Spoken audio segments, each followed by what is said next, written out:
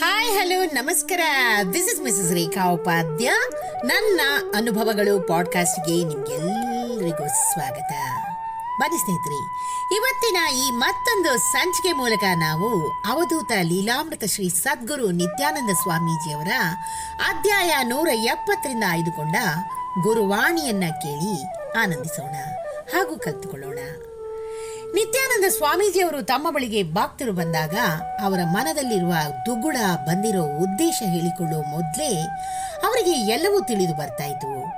ತಕ್ಷಣದಲ್ಲಿ ಪರಿಹಾರವನ್ನು ಕೂಡ ನಿತ್ಯಾನಂದರು ಸೂಚಿಸ್ತಾ ಇದ್ರು. ಗುರುವಾಜ್ಞೆಯನ್ನು ಪಾಲಿಸಿಕೊಂಡು ಹೋದರೆ ಸಮಸ್ಯೆಗಳು ದೂರವಾಗ್ತಾ ಇತ್ತು. ಜೀವನ ಪಯಣವು ಸಮಸ್ಯೆಯ ಪಥ ಬದಲಿಸಿ ಸಾಗ್ತಾ ಇತ್ತು. ಭಕ್ತರು ಗುರು ಸಂದೇಶವನ್ನು ಪಾಲಿಸದೇ ಇದ್ದಲ್ಲಿ ಎದುರಾಗಿರೋ ಸಮಸ್ಯೆಗಳು ಪರಿಹಾರವನ್ನು ಪಡೆಯದೆ ಹಾಗೆ ಉಳಿದುಕೊಳ್ತಾ ಇದ್ದವು.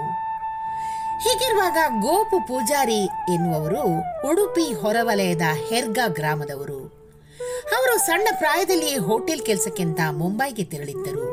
ಬಾಲ್ಯದ ದಿನಗಳಾದ್ದರಿಂದ ವಯೋಸಹಜವಾಗಿ ಅವರದ್ದು ಹುಡುಗಾಟಿಕೆಯ ಸ್ವಭಾವವಾಗಿತ್ತು. ಅಂದಿನ ಜೀವನವು ಬಹಳ ಕಷ್ಟಕರವಾಗಿತ್ತು.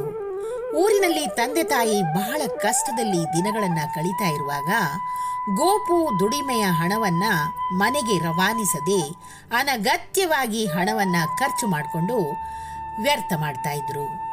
ಹೀಗಿರುವಾಗ ಬಾಲಕ ಗೋಪು ಪೂಜಾರಿ ಒಂದು ದಿನ ಕೆಲಸದ ರಜಾ ದಿನದಲ್ಲಿ ನಿತ್ಯಾನಂದ ಸ್ವಾಮಿಗಳ ದರ್ಶನವನ್ನ ಪಡಿಲಿಕ್ಕೆ ಅಂತ ಮುಂಬೈಯಿಂದ ಗಣೇಶ್ಪುರಿಗೆ ತೆರಳ್ತಾನೆ.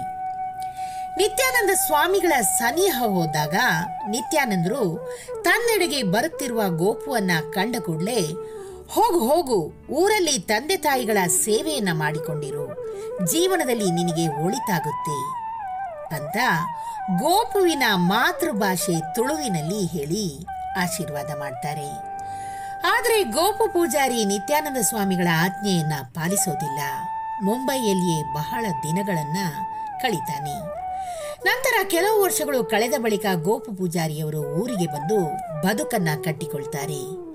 ಗೋಪು ಪೂಜಾರಿಯವರು ಯಾವತ್ತೂ ತಮ್ಮ ಹೆಂಡತಿ ಮಕ್ಕಳಲ್ಲಿ ಛೇ, ನಾನೆಂತಹ ತಪ್ಪು ಮಾಡಿದೆ, ನಿತ್ಯಾನಂದ ಸ್ವಾಮಿಗಳು ಅಂದು ನುಡಿದಂತೆ ನಡ್ಕೊಂಡಿದ್ರೆ ಅವರ ಆಶೀರ್ವಾದದ ಬಲದಿಂದಲೇ ಜೀವನದಲ್ಲಿ ಖಂಡಿತವಾಗಿ ನಾನು ಒಳಿತು ಕಾಣ್ತಾ ಇದ್ದೆ ಅಂತ ಅವರು ಅಂದು ತನ್ನಿಂದಾದ ಪ್ರಮಾದವನ್ನ ಹೇಳ್ಕೊಂಡು ಬೇಸರಿಸಿಕೊಳ್ತಿದ್ರಂತೆ. ಆದರೆ ಗೋಪು ಪೂಜಾರಿಯವರು ಸದ್ಗುರು ನಿತ್ಯಾನಂದರ ದರ್ಶನ ಪಡೆಯುವ ಭಾಗ್ಯ ದೊರೆತಿರುವುದರಿಂದ ಸಂತಸವನ್ನ ವ್ಯಕ್ತಪಡಿಸ್ತಾ ಇದ್ರು. ಈ ಸಂಗತಿಯನ್ನು ಗೋಪು ಪೂಜಾರಿಯವರ ಮಗಳು ಉಡುಪಿ ಮಠದ ಬೆಟ್ಟಿನಲ್ಲಿ ವಾಸವಾಗಿರುವ ಶ್ರೀಮತಿ ರೇವತಿ ಪೂಜಾರಿಯವರು ಹೇಳಿಕೊಂಡಿದ್ರು. ಈ ಒಂದು ಚಿಕ್ಕ ಮಾಹಿತಿ ನಿಮ್ಗೆ ಇಷ್ಟವಾಗಿದ್ದಲ್ಲಿ ದಯವಿಟ್ಟು ಇದನ್ನ ಲೈಕ್ ಮಾಡಿ, ಶೇರ್ ಮಾಡಿ ಹಾಗೂ ನನ್ನ ಪಾಡ್ಕಾಸ್ಟ್ ಅನ್ನ ಫಾಲೋ ಕೂಡ ಮಾಡಿ ಸ್ನೇಹಿತರೆ.